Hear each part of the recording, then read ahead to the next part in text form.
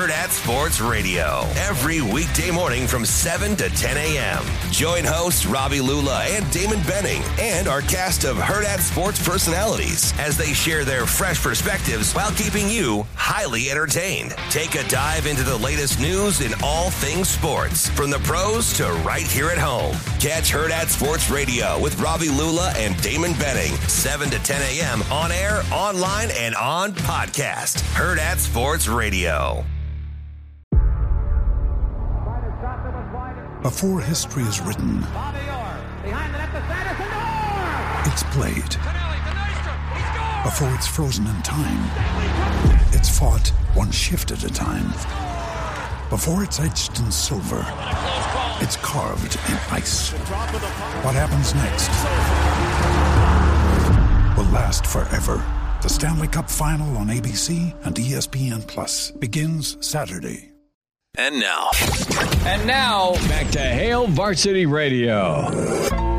Thanks for hanging out. Hail Varsity Radio with you on a Friday. Tomorrow, weekend edition at 7 a.m. We welcome in Brady Oltmans, HailVarsity.com and magazine, at Brady Oltmans on Twitter. He is hunkered down. We got to talk cowboy hats before we dive into recruiting overtures by the SEC. But before we get there, we also have to note that Brady's captives have moved him to a different room, a much cushier type. This is the second week in a row he's allowed to see what a kitchen looks like. Hey, look, now we got some sunlight coming in. That's right. A little vitamin D factor. Exactly. So you got to move as the sunlight allows you to move. No, I love it. Cowboy hats. We asked Jacob if he would wear a cowboy hat. He said, no, I am not tough nor cool enough to kick dirt on Rip from Yellowstone and try and wear a cowboy hat. I've worn one in my life. It was for a college semi-formal type thing. I look stupid. Did you have the bolo tie? No, I didn't. I had like a plaid flannel shirt on with a cowboy hat and a gold chain. I looked like an idiot. Dude. Brady, do Cowboys rock gold chains? Not outwardly. No, right? No, not typically. I love it. So, okay, we got to run it down. We got to talk cowboy hats for 2 seconds. Barrett Ruud, I think, was a cowboy boot enthusiast. My dad, rest his soul, went on a cowboy kick and had some sort of black leather schmuck he wore, but didn't rock that long, but thought it looked cool at the time. We still laugh about that. So cowboy hats. Governor Pillen handed one off. Cowboy John, as he's known today.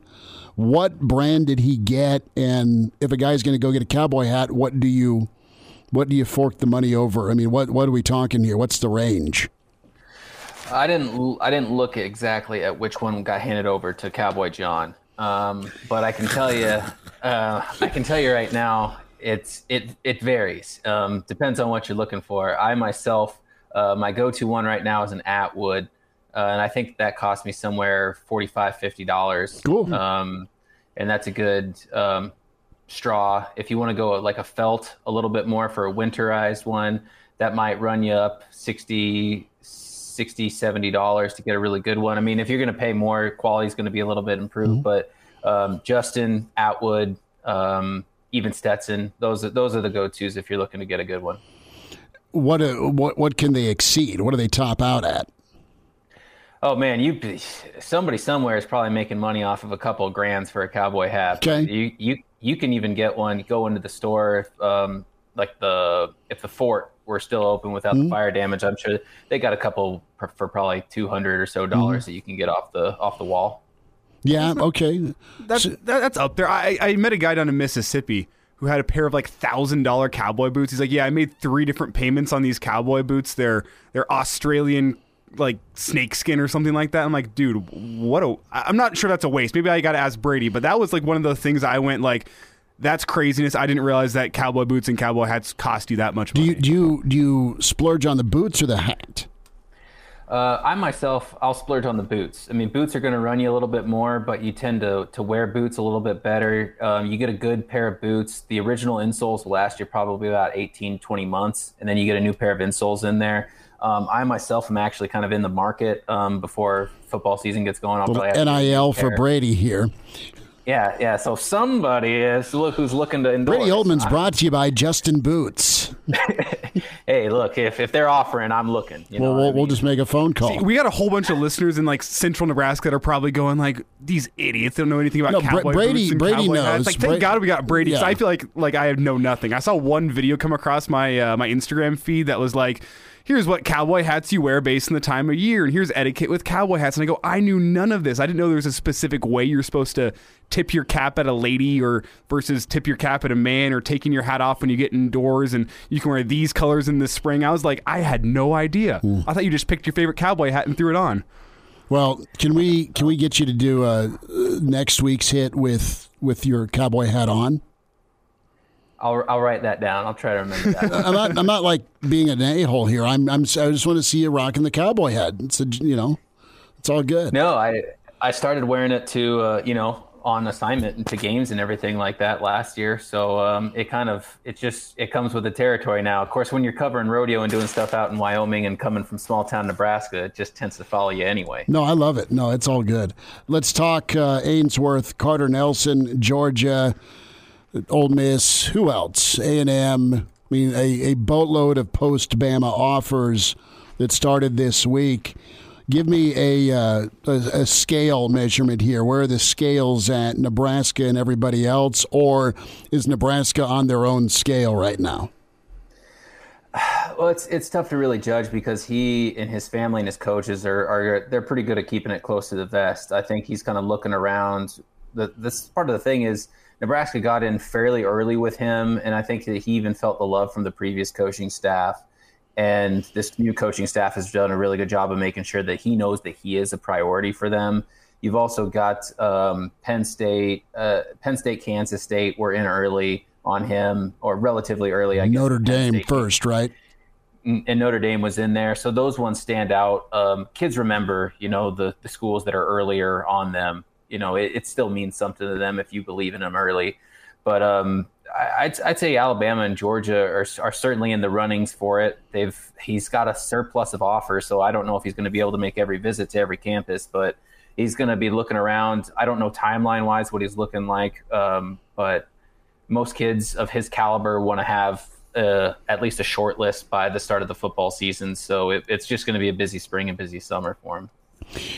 His athleticism's just fantastic. You got the basketball skills, you've got the football physicality, and is he a guy, and I think right now watching film, he's so good at that flex spot. I know they love studying tight ends. I know that Kelsey's his dude, and I don't see Kelsey on the end line that often. He's flexed out. Is it a situation where he's going to be like flex only at college, or do you think you could see him end line just because Nebraska presumably wants to use more two tight end sets down the road? I could see him really doing either. I mean, he's an athletic kid. I mean, he's got good build. You get him in a college regimen, he can really put on weight, and he's got the frame to support it.